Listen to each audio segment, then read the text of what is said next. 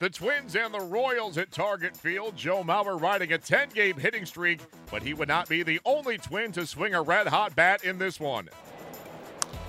To right center field, down for a hit, it'll run to the gap. Mauer will score.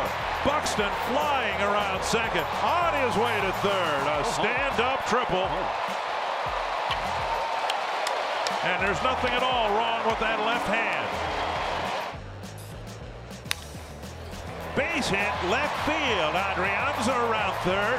Gordon's throw to the plate is not in time. And Dozier scampers to third. 2 RBI hits for Mauer, and it's 5-0. Driven deep to right center field. Kane after it.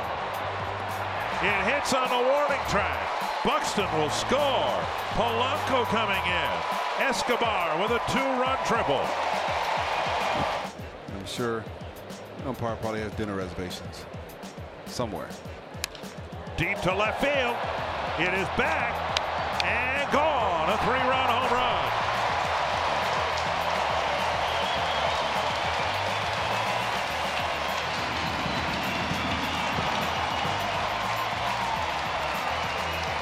And Dozier has now tied Sano with 77 runs batted in.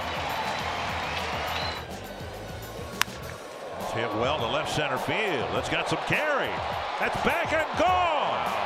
A 3-run home run to the opposite field.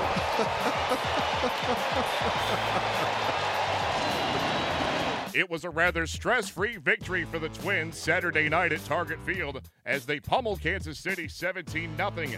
It was the Twins' most lopsided victory since a 19-1 triumph back in 2010. The opponent that day, you guessed it, the Kansas City Royals. Here is Minnesota skipper Paul Molitor. Nice response, come back after a game where we came up a little short last night. Kind of one of those games where you could, Joe pretty much gave everybody a ball tonight, because it was a team effort across the board, up and down the lineup. Gibby, as much as those crooked numbers are good early in the game, I think the zeros that follow are just as important. A lot of them were, pretty quick. We got back off of the field and got a chance to hit again. And, even as the lead began to mount, guys kept taking good at-bats.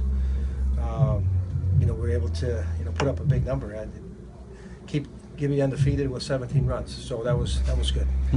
With Kyle, it's always trend or mirage. Does it look like a trend now? 3 straight good ones? Well, I think each one that he goes out there and adds to the number, first one was good, backed it up, now 3 in a row. He's got to feel good. I like the way that he was able to go out and do some of the things we talked about pregame.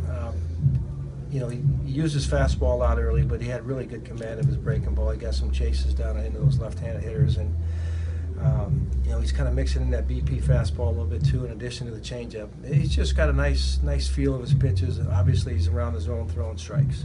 Byron's numbers are great, 3 hits, but any conversation with how his hand feels after a game like that? I kept checking in with him throughout the game. We don't have enough numbers to get everybody out who I'd like to get out in a game like that. It was one of those nights where he's kind of learning a little bit about what he can do and what causes discomfort and what doesn't. I know he's got a little.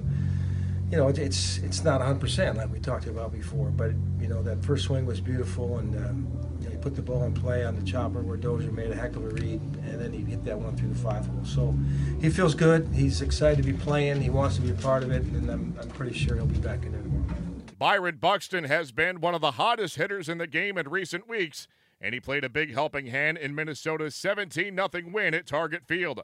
Buxton 3 for 5, 3-run score, 2 RBIs, including an RBI triple, as Minnesota rolled to the lopsided win. Buxton spoke to the media after the game. Didn't try to overdo it and do too much. Just try to get in there and have a quality at bat. I didn't really think about it too much once I started playing, so that was good. The Twins send Irvin Santana to the mound on Sunday. He'll be opposed by Ian Kennedy.